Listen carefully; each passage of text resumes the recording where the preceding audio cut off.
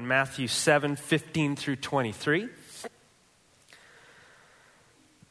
Again, as I said earlier, end of the Sermon on the Mount, as Jesus has been speaking about following him and this thing called the kingdom of God. And now he's ending the Sermon on the Mount with a list of warnings, sober warnings. I'm just going to read the whole thing and then we'll get into it, starting in verse 15 all the way through verse 23.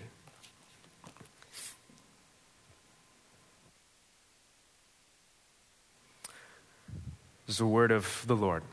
It says this: "Beware of false prophets who come to you in sheep's clothing, but inwardly are ravenous wolves.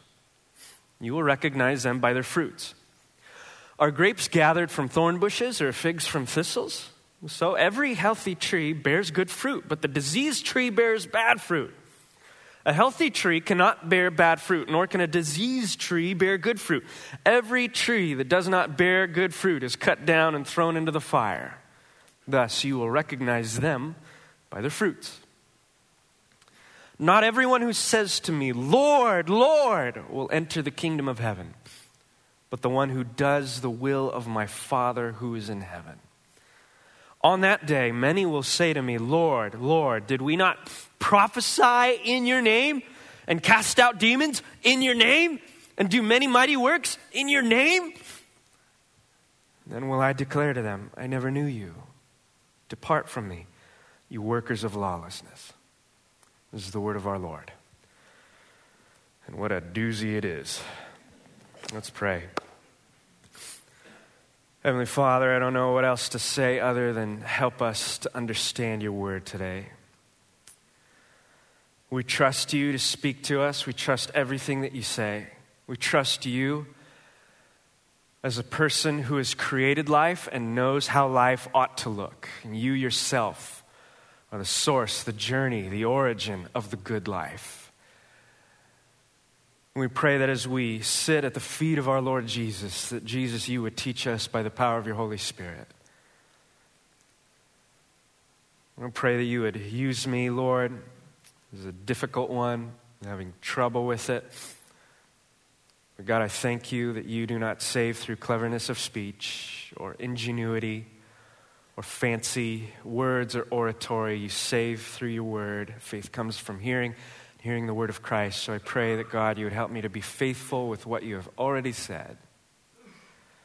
And today, may you draw straight lines with a crooked stick. In Jesus' name, amen. Last week, we spoke about the narrow way. And all that really was referring to is Jesus speaking about himself. You want to follow me? That is one of two options. You can follow me or you can do something else. Following me is difficult. It comes with its challenges. I'm calling you to deny yourself, to pick up your cross and follow me, to give up everything for the kingdom, in pursuit of me. That's what it means to be a disciple. Everything else is the broad way, and it's easy and popular. So don't go that way, because even though it's easy and popular, it leads to death, it leads to destruction. Give up your life and you'll find it in me. So we spoke about the narrow way, and what it really referred to is just following Jesus as a disciple. Now Jesus is going to take that theme and he's going to drive it a little bit deeper, and he's going to speak about a couple things. One, he's going to speak specifically about prophets, and then he's going to move more broadly to disciples in general. So those prophets, those who are tasked with speaking to those who are being discipled, those who are speaking on behalf of God for the good of the church. And this is a gift of the Holy Spirit that the church thrives on and desperately needs. Prophecy is a gift of the Holy Spirit involving a word from God given from one believer for the benefit or edification of the other. That's why Paul in 1 Corinthians described it as a manifestation of the Spirit for the common good, saying this is a gift of the Spirit in which God speaks to you as he will through other people who have been given that gift or whatever at that moment or for, however it looks. Prophecy is for building up the church, 1 Corinthians 14:12. Namely, because the one who prophesies speaks to people for their upbuilding. We're told Paul actually was contrasting tongues with prophecy, and he said tongues is actually not for people, that's for God. You speak in tongues to God, but prophecy is to other people. You're speaking a word from the Lord to other people that he gives you in that moment of time in which it is needed, and it is to build them up and edify them in a special way. The one who prophesies, Paul says, speaks to people for their upbuilding and encouragement and consolation. Therefore, in light of that, because it is a gift to the church by the Holy Spirit, because it is for our good, and because God uses it to encourage and to build, we should not only allow it, but encourage it and expect it. In the normal day-to-day activity of the church, as we meet together and as we eat together and as we pray for one another, we should be expecting, hoping, wanting, seeking God speaking through individuals to one another. He does that. And while we embrace that practice, we also know we've got to test it, because our authority of truth is the Word of God. The Word of God, that the prophecy which Peter said is not as a result of the will of man, but came about as men were moved by the Spirit. They spoke from God. It was cataloged in a bunch of letters, histories, chronologies, canonized into a book that we use as our staple and as our anchor. Everything then is anchored by and compared to what God has already said through his apostles and prophets. And yet today he also speaks, he nudges, he leads by, gives deep impressions, speaks about certain situations, specific ones that you might not know about. He gives you words of knowledge and wisdom. He does that type of thing. It's a very dynamic relationship that we would expect from a God who is in relationship to us. He's not far off. He is intimately involved with his people. And so when we think about a church, and I'm not narrowing this down to the Sunday morning gathering, but just the people of God as we live our lives together throughout the week. We should expect, as disciples wanting to follow Jesus, that God is present with us, leading us in community. I don't know if you've ever experienced something like that, where you might be facing a situation or in a certain situation, you don't know what to do, and God uses somebody to give you a word from the Lord, and it was exactly what you needed. Maybe it encouraged you. Maybe you were just going through something very hellish, and it was a word of encouragement. Maybe God spoke through somebody into your life, something that only you knew, or maybe you didn't even know. God does some of those things like that, and he does that today, and we expect it, and we love it, and we test it according to what he's already said in his word. Paul would say in 1 Thessalonians 5, don't despise prophecies, but test everything and hold fast to what is good. And so we as a church would say that prophecy is so good, and we love it, and we embrace it, but like anything that's good, it can be manipulated and abused. We've seen that done as well, all over the world. What Jesus is saying here, and I want to be very clear about what he's saying and what he's not saying. When he says, beware of false prophets, he is not here talking about botched prophetic words. You know, like if you ever felt like God was speaking to you something, you relayed that to someone, maybe it wasn't right. Or maybe someone gave you a word from the Lord and it wasn't exactly accurate. That's okay. There's room for mistakes like that, right? The gifts of the Holy Spirit are those types of things that we have to cultivate. It's like a muscle that you exercise. The muscle was given to you by God, but it's your responsibility to exercise, right? In the same way, these gifts of the Holy Spirit are from God. They're not from ourselves. We don't invent them. We don't create them. They're given to us by God, but we have to cultivate them in the body of Christ and use them. And as you use them, you'll start to notice you make mistakes. That's okay. Have you ever prayed for someone and they didn't get healed? Have you ever prayed for an answer to something and you didn't get it? You ever tried to walk in the prophetic and you maybe made a mistake here and there? That's okay. As you learn and as you exercise those God-given muscles, you will start to Grow more in tune with that which the Holy Spirit has gifted you with. And in the process of that, you're going to make mistakes. I'm going to make mistakes. We're all going to make mistakes. So we should just face that and be okay with it, right? That's probably a good rule of thumb for just about everything. Cultivating an atmosphere of grace, we can make mistakes for the purpose of growing more in who we are in Christ. Jesus is not talking about that when he says false prophets. He's not saying beware of people who make mistakes. He's speaking about a particular type of person who makes their way into a church. Okay? He's speaking about false prophets, and we kind of get an idea of the type of person he's speaking about in the last part of that sentence when he describes them as those who come to you in sheep's clothing, but inwardly are ravenous wolves. Beware of false prophets who come to you like sheep, but inwardly are nothing like sheep. Here's a few things we can pull from this. I'm just going to try to move through this section of the passage to get to the last part. But here's some things we can pull from it. One, these are individuals that are not a part of the body of Christ. They don't know Jesus. But they clearly are within, and they clearly look like they know what they're talking about. Okay? So when the devil attacks, when he brings deception, when he tries to tear apart the body of Christ, when he comes at you, he doesn't tend to wear all of his traditional bells and whistles. You know, the cartoon version of Satan that you see on TV, he never comes like that, you know, with a red pitchfork and the tail and the horns. He comes subtly. He comes disguised as an angel of light, and that's his tendency. He's very subtle. And so we, as Jesus would once say, have to be like doves. We have to be as innocent as doves, but as cunning and clever as serpents. We have to be on our guard.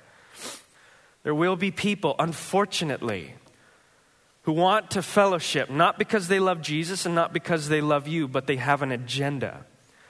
They're possibly so good at fooling other people that they get people to follow them. They might even be orthodox in their beliefs. They might be saying the right thing, praying really awesomely. They might be just the bastion of what you might think is a Christian person. But time will show, and this is what Jesus seems to be saying, time will show they have an agenda that is not kingdom-minded. And it will tear people apart. It will tear relationships apart. It will hurt people's faith. It will cause division. Hence, they are not actually sheep. They are ravenous wolves. They're there to tear people apart. Now, we're not told this to worry. Jesus doesn't even address what to do about those wolves. Paul does later, but, we'll get to that someday. Jesus just kind of moves on, and in almost a passing way, in verse 19, tells us, God will take care of them. God will judge them. Verse 19, every tree that does not bear good fruit is cut down and thrown into the fire. There's judgment. Everyone will stand before God, give an account for how they live their life. But what you are supposed to do is be on your guard and be able to identify them. To identify them specifically by their fruit. Verse 16 through 18. Then he gives us this analogy. He starts speaking about a healthy tree. Something that, I don't have to talk about too much to figure out, but an orange tree isn't going to give you apples. And an apple tree isn't going to give you anvils, right? You're going to get from that tree what it was birthed to do. And a healthy tree is going to give you healthy fruit. And a dying tree isn't going to give you the fruit that you're expecting. Jesus using this analogy. What would have stuck so clearly in the minds of his hearers was this concept that in Jesus' day there was there were certain fruit trees. Thinking of one called buckthorn, that in its beginning stages had some blackberries on the tree that looked awfully like grapes, and you could easily mistake them for grapes. But try to make wine with that buckthorn. You'll easily see this ain't grapes. What would have been easily perceptible to the people listening to Jesus is, hey, if you give it time, you'll see. Don't be fooled by smooth talk, flattering talk. Don't be fooled by excessive spirituality. Don't be fooled by preaching abilities. Look for the fruit. The thing with that is you're not going to see it overnight, right? you all should be examining my life to make sure that it looks like what I'm telling you. You've often heard that saying, do as I say, not as I do. That's a bad saying. In fact, we can probably take this very specific word about prophets and apply it in general to people that we look up to, mentors. Everyone in this room, myself included, should have mentors. We should have people that we look up to who disciple us, people that we look up to who we see. Not just fancy talk, not just people who put on a good show, but people whose lives are so much like Jesus that we kind of want to be around them, you know? At least their life is more like Jesus than ours, and we find it somewhat alluring and attractive. We just want to eat lunch with them and talk to them and observe their lives. So, Jesus isn't telling us to go on a heresy hunt. And I hope that's not what you take from this. Now you're going to church and home groups and all of that stuff looking for that wolf. I'm like, no, I'm going to find you, boy. Got some heresies, I'm going to be all on your grill. Then you start getting weird, you know? You know that person? They're like the bastion of Christian truth, and they're just like everything you say. They're like almost like grammar cops, just Oxford commas and punctuation, but like with theology. So if you just say one thing wrong, heresy! And they're just all just trying to correct everything. You're like, bro, just simmer down. I'm trying to eat my pita bread. It's home group. It's like 9 o'clock. I just dropped my kids off. And, got a babysitter. Cut me some slack right now. Don't go heresy hunting. Don't go heresy hunting. Go fruit hunting. Look for fruit. Be all about fruit. Be all about fruit in your own life. As one person, as one sheep in the flock of God here in this church, I'm desperate to find fruit in my life because I know that what God is saying to me is sinking down deep if I can find fruit. But I'm also looking for it in other people. That's how I choose people who I get spiritual direction and discipleship from. It's not so much their spoken game, It's how does that, wow, that guy over there really loves his spouse really well. That is an amazing dad. I want to talk to that person. Whatever that looks for in your life, that's a great rule of thumb. Go fruit hunting.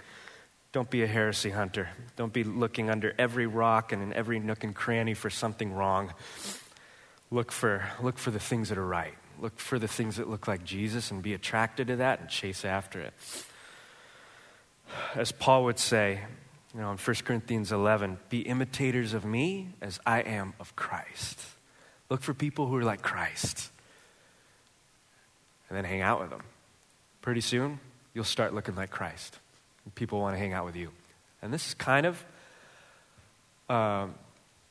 a culture that we should be looking for, hoping for, and seeing happening in a church. A bunch of people trying their best by the power of the Holy Spirit to follow Jesus and learning from each other to do it. Now, Jesus, as he gets this preliminary stuff out of the way, that's an important part of the community of God, is God speaking to us and through us to each other as we edify one another. As he gets that out of the way, he now speaks broadly to just disciples in general. And he does a couple things in verse 21 through 23. He gives a couple things that seem to be opposite from one another, almost negative corollaries that don't go together. Polar opposites, they seem. But he's making the argument that they absolutely do go together, and without one or the other, you're not gonna fare well in this thing called discipleship and following Christ. I want to talk about those two things, but two things that just absolutely have to go together. You ever encountered something like this? For me, it's easy. It's rice. I'm a Filipino at heart. And even though I'm not a culturally deep Filipino, my dad was, and he introduced into my life, and for the rest of my life, and hopefully into eternity, this thing called rice. And for every meal growing up, I've always eaten rice. Like, it didn't matter what I was eating. I could be eating pizza, but there'd always be rice, with the pizza. It didn't matter. The pizza didn't even really matter anyway. It was just there to supplement the rice. That's called ulam. Rice is the staple. Whatever you're eating, steak or chicken or gravy or whatever, that's fine. It's just there to make the rice look pretty. And so I grew up with rice always present at the table. Now, the first time I spent the night at a buddy's house and was invited over for dinner was when I was 12 years old. And I didn't really get out for the first 12 years of my life, which is why I have so many social problems, but that's another thing. But when I was invited to this guy's house, I remember sitting down at the dinner table, and there on my plate was a piece of chicken and some squash and a piece of bread. And I kid you not, I wasn't trying to make a scene, but as everyone was digging in, I just kind of looked at it with my fork, and I didn't really know what to do. I didn't know how to eat it, because in my family, rice was mixed with everything else. It didn't matter if it was chicken, it didn't matter if it was broccoli, it didn't matter if it was anything. It was all supposed to be mixed into the rice, and it just made this pot of stuff, and I just loved it. And so I actually had to watch my buddy just cutting and just eating one thing at a time, and it was so strange to me. No rice. But equally as important as rice in my family was this thing called soy sauce, okay? I can't eat rice without soy sauce. It's too bland. I can't eat soy sauce without rice. It's too salty. I have to have them together. That's also a staple in my family. My dad used to have a gallon of soy sauce under the kitchen table. It was in a can that looked like paint thinner, and that's what we would refill our soy sauce bottle with. So I grew up on these things, to which my wife was horrified by. She grew up in a Atascadero, and they don't have rice in a Atascadero. When she saw how much soy sauce I put on literally everything, she started to try to change my dietary habits. She started going to the store and getting the soy sauce with the green cap. You know what I'm talking about?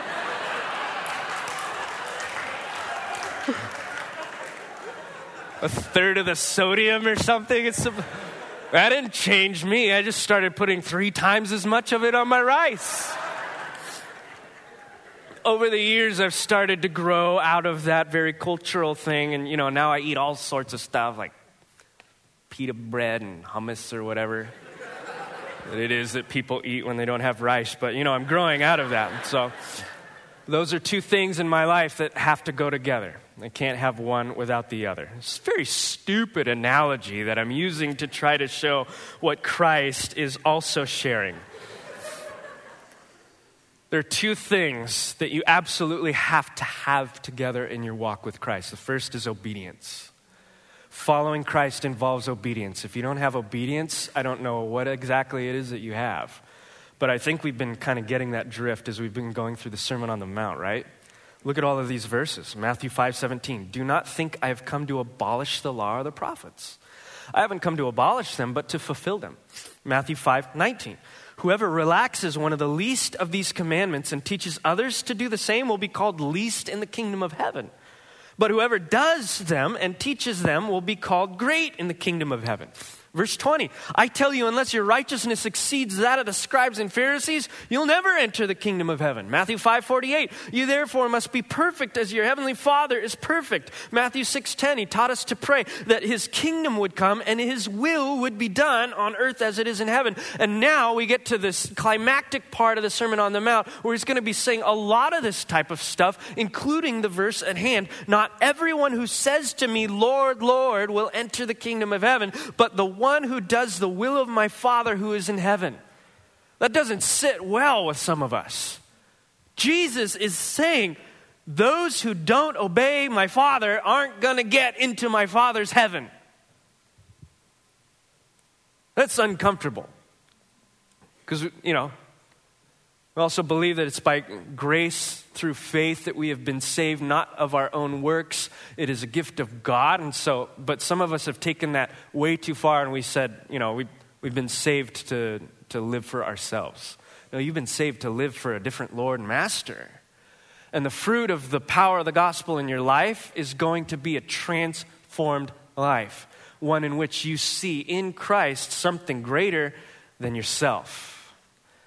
And it persuades you to follow him rather than your own path. Following Jesus entails doing what he says. You absolutely cannot follow Jesus unless you take him seriously at his word and intend to do everything that he said and did. It's inseparable. What you do tells the truth about you. There is one exception. This is where the soy sauce comes in. And this is in verse 22, which, at initial reading is kind of strange to read because it almost seems contradictory. But let's just read again verse 22 together. It says, "On that day many will come to me, Lord, Lord. And they'll say, Lord, Lord, did we not prophesy in your name, cast out demons in your name, and do many mighty works in your name? Then I will declare to them, I never knew you. Depart from me, you workers of lawlessness." That almost at first glance doesn't even make any sense. Notice all the list of good works that Jesus is referring to. He just got done saying, if you want to follow me, lip service is not enough. You got to obey me. You got to do the things that I'm calling you to do and I tell you to do and that I myself do. We could look at this entire list of things that this unnamed group of people were doing and say, that's absolutely what Jesus told us to do. Don't we see from the Old Testament to the New Testament, the prophecy is a gift of God for the people of God?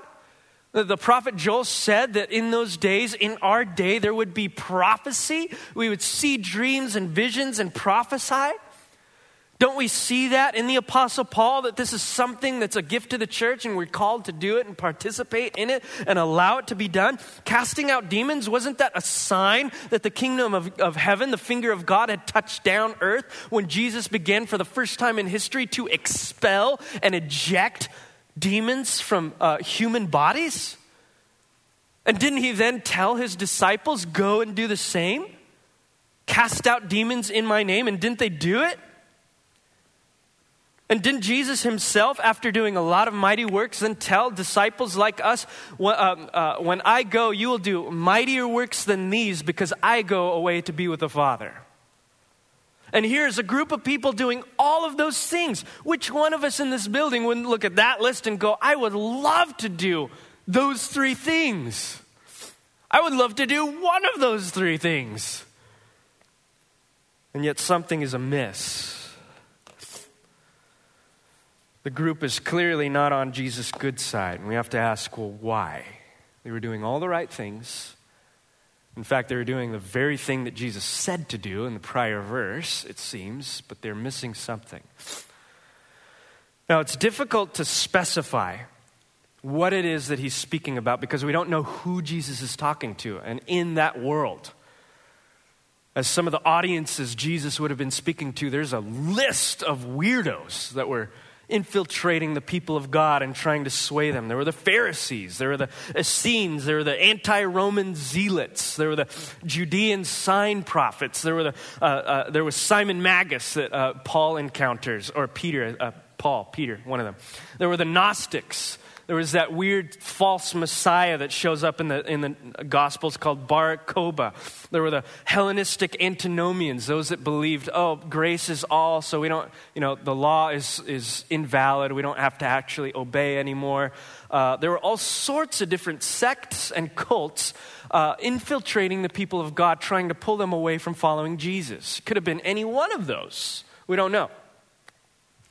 But one thing we do know is what Jesus says to them.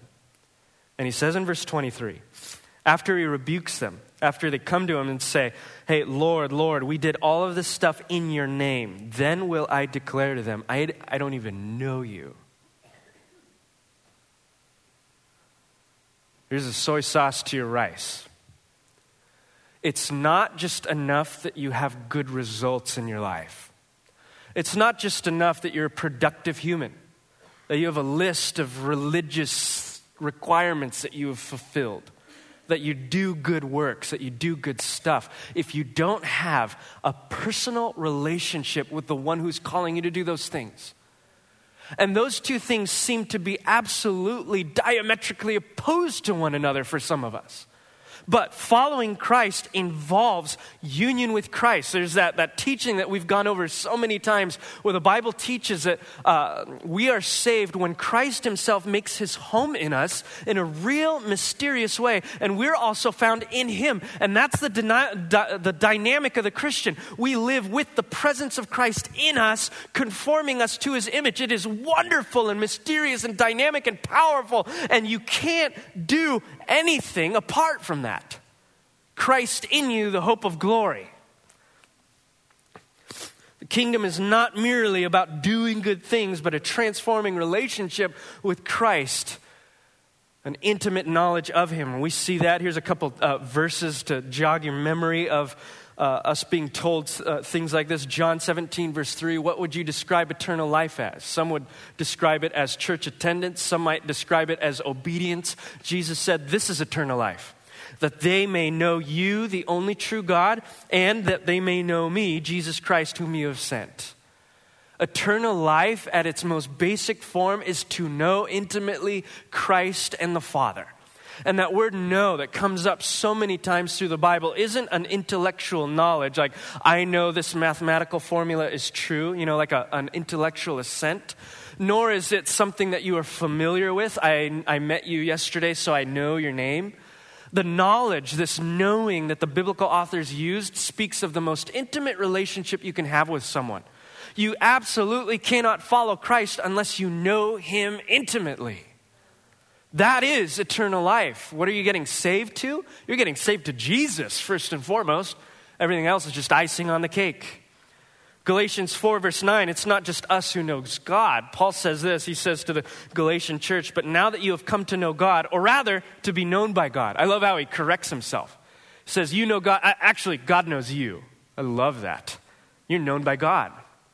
That's a big, deep thing. And where we might go wrong is we might take two of those things, the rice and the soy sauce, right? We might gravitate towards one over the other. For some of us, we just love doing stuff. We love getting with the program. We love, pulling ourselves up by the bootstraps. We love holiness and the law of God. And we just do things. We're all about obedience. Others, we love the feeling of just a personal relationship with Jesus. Not so much about religion. We're not into the law. We're not into obedience or doing the right thing. We just love the feeling of being with Jesus. And so it's almost therapeutic in nature, our personal relationship with God. But that personal relationship with God is a transforming relationship that turns you into a different person from the inside out. Ephesians chapter 4, verse 11 through 13. I want to give you a couple passages where we see the knowing Christ intimately interwoven with change in who you are. Paul said in Ephesians 4, he gave the apostles, the prophets, the evangelists, the shepherds and teachers to equip the saints for the work of the ministry, for building up the body of Christ until we all attain the unity of the faith, here it is, and the knowledge of the Son of God. All of this is supposed to be so that we grow more in intimate knowledge of Jesus Christ. Comma. Love the comma. Sometimes I love the comma. So that we grow in the knowledge of the Son of God to mature manhood and to the measure of the stature of the fullness of Christ. Deeply interwoven. Knowing Christ will change who you are. You will mature. Something that we're going to talk quite a lot about this summer. 2 Peter 1, 3, and 8. His divine power has granted to us, given us everything we need for life and godliness. We have everything we need in what God has given us to live as followers of Christ. Through the knowledge of him who called us. That knowledge of Christ leads us to change. It forms us into disciples. It dramatically impacts and transforms who we are. You cannot separate the two. You need a personal relationship with Jesus Christ, and you need to have the intention to do everything that he tells you to do. When you notice those two things is when things start getting really crazy. When you're missing one of them is when things start to get a little crazy. Not the good kind of crazy. we have a tendency, don't we, to overemphasize one over the other. Depending on your personality, depending on what type of a person you are, you might be all about the checklists and the religion and the law and the doing the right thing, and not so much about the relationship. You might have the relationship with Christ, but you don't want to. You're not so much into following him or doing what the Bible says. That's just hypocrisy. A relationship with Christ without intending to do what he tells you is hypocrisy. It's fake. I want you to imagine any marriage that looks that way. Imagine you telling your spouse over and over, I love you, I love you, I love you, I love you, I love you. Baby, baby, baby, baby, baby. Johnny Cash, the movie? I don't know. But in the interim periods, you don't do anything loving for that person. You don't listen to them. You don't talk to them. You don't spend time with them. You don't encourage them. You actually don't do anything with them. You live in a separate room, perhaps, but you tell them, I love you. If you've ever been in a situation like that, it just doesn't work. It's hypocritical. Now, what if you swap that around? What if you had a relationship with your kids and you did a lot for them? What if you're the type of parent that gave good gifts to your kids, sent them through college, got them presents all through their childhood? You were just that person, maybe that dad that just lavished gifts on your kids, but you were never emotionally present. In fact, you weren't present at all. If you were a kid that grew up in an environment or a home like that, you know the devastation that is. No gift can possibly replace the love of a father or a mother. So you see, these two things need to go together. Professing to know Christ but not doing what he says is hypocrisy. But doing all that he says and not knowing him is legalism. Either way, it's a fine line. You step off to one area, you miss Christ altogether. What the Bible presents the people of God is something far more vivid and far more thrilling. It presents us, yes, good works, but good works that come from a transformation that happens through a personal relationship with Jesus Christ. We often put it this way to describe whatever we do as a church. We say that ministry flows from intimacy. And when I say ministry, I'm speaking really about anything that God calls you to do as a Christian. If you're a Christian, you are in the priesthood of the saints. You are called to be a minister of God wherever he calls you and wherever he has you. And that is going to flow out, or it should flow out, of a deep knowledge and intimacy of your Savior. The more time you spend with him, the more you sit at his feet like Mary, the more you dive into the deep part of the pool where Christ is, the more the love of God and the more the works of God and the more the kingdom of God will flow out of you. If you kind of remove one of those things, you try to just do what God tells you to do, but you don't know him, you're easily going to burn out. Heard one person put it this way and said, burnout doesn't come from, working hard. You never hear a ditch digger burning out, right? They just get tired. It's tiring. It's tiring work. We all have tiring work as Christians. You don't get burnt out because you're tired. You get burnt out because you have set up false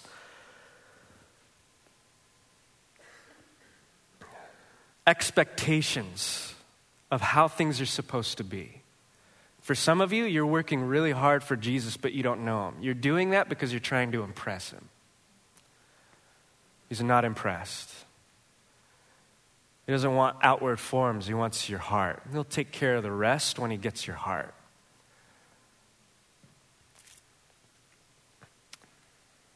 1 John chapter 2, verse 3 through 6 tells us, good works coming from transformation through personal relationship with Christ. The Apostle John says, and by this we know that we have come to know him, if we keep his commandments. Whoever says, I know him, but does not keep his commandments is a liar, and the truth is not in him. But whoever keeps his word, in him truly the love of God is perfected. One flows out of the other. You're starting to get burnt out for Christ, maybe start spending more time with Christ. If you find yourself spinning your wheels with religious habits, trying to impress God, perhaps trying to impress the church or other people, maybe stop for a moment. Open up the Bible, fall on your face, spend time in communion with your God. The individuals that Jesus is rebuking do not have this transformative relationship. Find that very interesting because we could all probably point to people in our lives who looked really good for Christ. Maybe it was you. Getting busy, doing incredible things, praying a lot, putting on a front. Maybe everybody else is fooled. Man, that person is just on fire for Christ. Inside you're withering. You know what is so sobering and scary to me about this passage that Jesus speaks to us? Is that these people actually think that they're in the kingdom. They're baffled by Jesus right now. They're like, but Lord, we did everything right. We are so spiritual. Look at my spiritual resume. I did this and I did that and I did that. And look at all these people over here who are really touched by my influence in their life. And look at all the stuff that I've accomplished. And for you, I might add, your kingdom and stuff. Like, you're welcome. And for all stretches of the imagination, these are people who really think they're doing it right. And Jesus is saying, I don't even know you. I almost feel, maybe this is wrong to interject this into Jesus' feelings, but I can almost sense, I almost wonder if he's broken by this. You guys, I don't need you to cast out demons. You know who I am. I want you, and I don't know you. Brothers and sisters, are you being productive and active and busy for a God you don't even know? Or for a God that you rarely spend time with? How do you know if you're truly being transformed? The rice and the soy sauce. How do you know if you have a personal relationship with Christ that flows into good works that are born of the kingdom? This is the third and last point. The test of love. Following Christ involves obedience. Following Christ involves union with Christ. And following Christ involves love. Here's how I'm getting this. In addition to not being known by Jesus, he doesn't know them. In verse 23, he also calls them lawless. They're lawless. In other words, they're without the law. They're not obeying. That's pretty straightforward. But what's interesting is this word shows up only one other time in the Gospel of Matthew. Matthew 24, verse 11 through 12, where we're also being told about false prophets and their effect on a community. So, we're being told in chapter 7, beware of false prophets, judge them by their fruit. And by the way, here is what following Christ looks like. You need to do what I tell you. You need to have a personal relationship with me, right? Now, fast forward to chapter 24, verse 11 through 12, and you see the effect of a false prophet that's had his or her way in a church. Look at what happens. Jesus says, and many false prophets will arise and lead many astray. And because lawlessness, there's that word that he uses again, because lawlessness will be increased as a result of that happening, false prophets infiltrating, drawing people away from actually becoming disciples, the result is the love of many is going to grow cold. Here's the fruit of the tree. Is not ultimately good works, although that is important, but it leads to something. It's not ultimately confession in Christ, although that is very important and that is needed. It's not just a personal relationship, although that is clearly important. We just saw that. All of those things will, if God has his way with you, flow into love coming out of your life, being experienced by you and being shared with others around you. Whenever there is a genuine move of God, you will be sure that you can see added love in that space. There is no mistaking it. You can be fooled by preaching, maybe. You can maybe be fooled by good signs and wonders. You can be fooled by ecstatic behavior. You can be fooled by a number of things, but one certain thing that is very hard to create into a counterfeit, one thing that is very hard to mistake is if there is a true, authentic, sincere love born in the heart of a person and born in the heart of a community that is being shared with one another. If there is ever a genuine move of God, you will bet your life that love will abound in that community. You can also be sure that if there's something wrong, love will start to grow cold. It's always the thing that takes a hit. Coincidentally, that's also the thing that God cares about the most. When Jesus was speaking about obeying God, when he's speaking about the law, he very conveniently summarized every command of God into two things. Remember this? He said the greatest commandment, when I think it was a rich young ruler or the scribe came up to him and says, "What's the most important command?" Jesus said, "It is this, to love the Lord your God with all your heart and all your soul and all your strength." The second greatest command is just like it, to love your neighbor as yourself. Jesus niftily summarizes everything God has ever told us to be ultimately about more love. In fact, Paul tells us that the end goal of every charismatic gift is love too.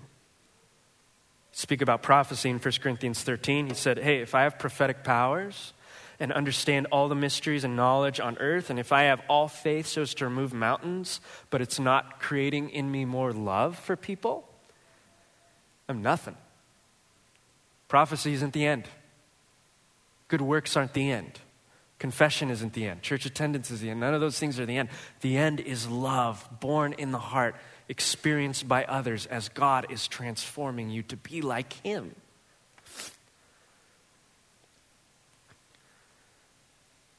Noticeably, these false prophets and non-disciples are never identified as having too much love. Jesus never says, you showed too much concern for the poor. You love people too much. Stop it. What he does do is he brings up all the showy stuff. And we talked about showy stuff in chapter 6. Prayer, fasting, generosity, all things that are good and we're called to, but things that could be easily manipulated for the person who just wants to get glory from other people. You could lump into that circle things like casting out demons, supernatural displays, prophecy, anything that looks good. What we see in this group of people is they have a lot of things that look good. They clearly don't know Jesus.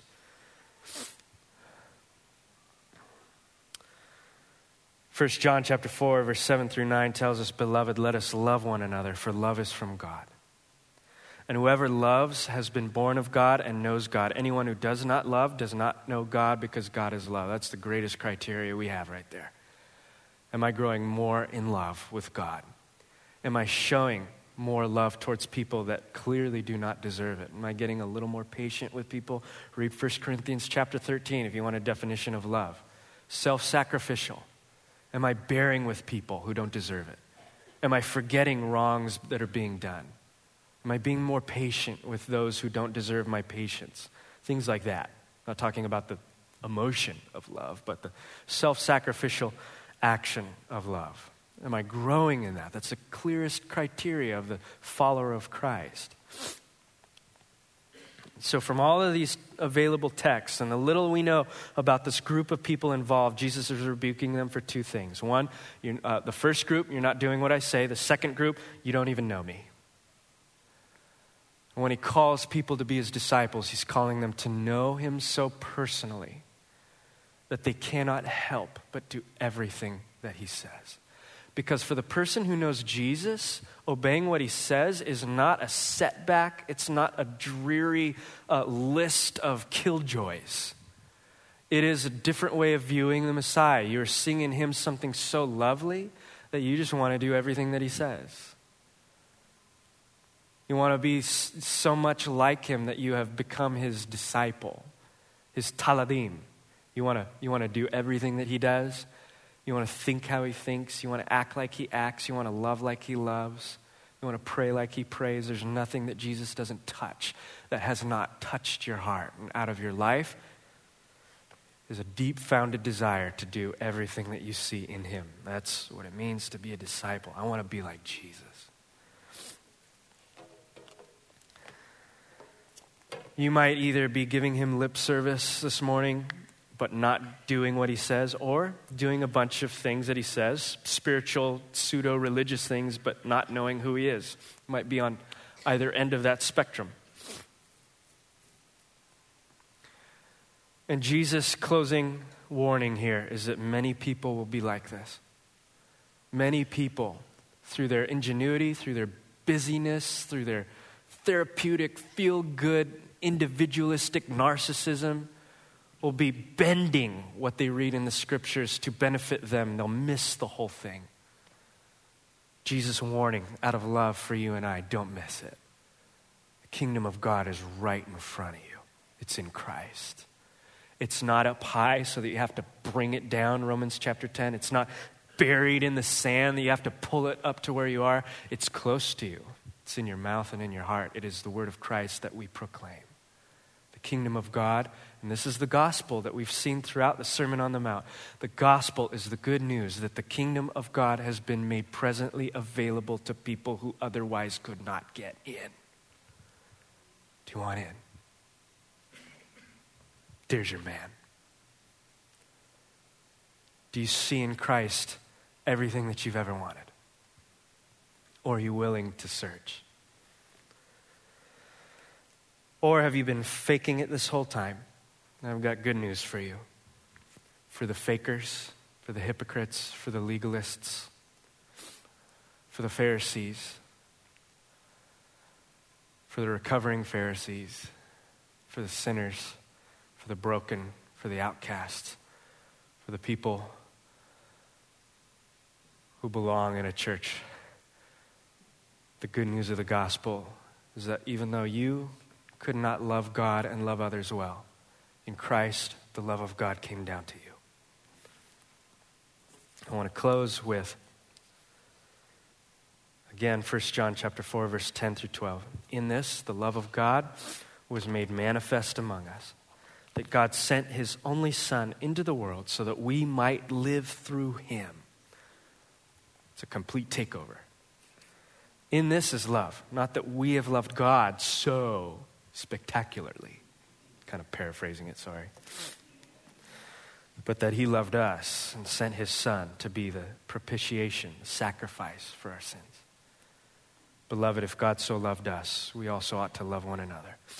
No one has ever seen God, but if we love one another, it means God abides in us and his love is perfected in us. Brothers and sisters, do you want that?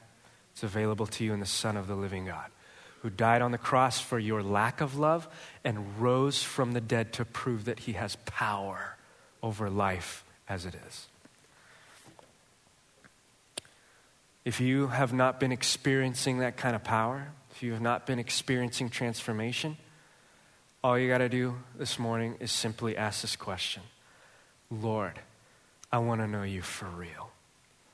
And whatever it is about you that I uncover in my journey, I'll take it all. Even if it ruffles my feathers, even if it rubs me the wrong way, do it, Lord. He'll never hesitate.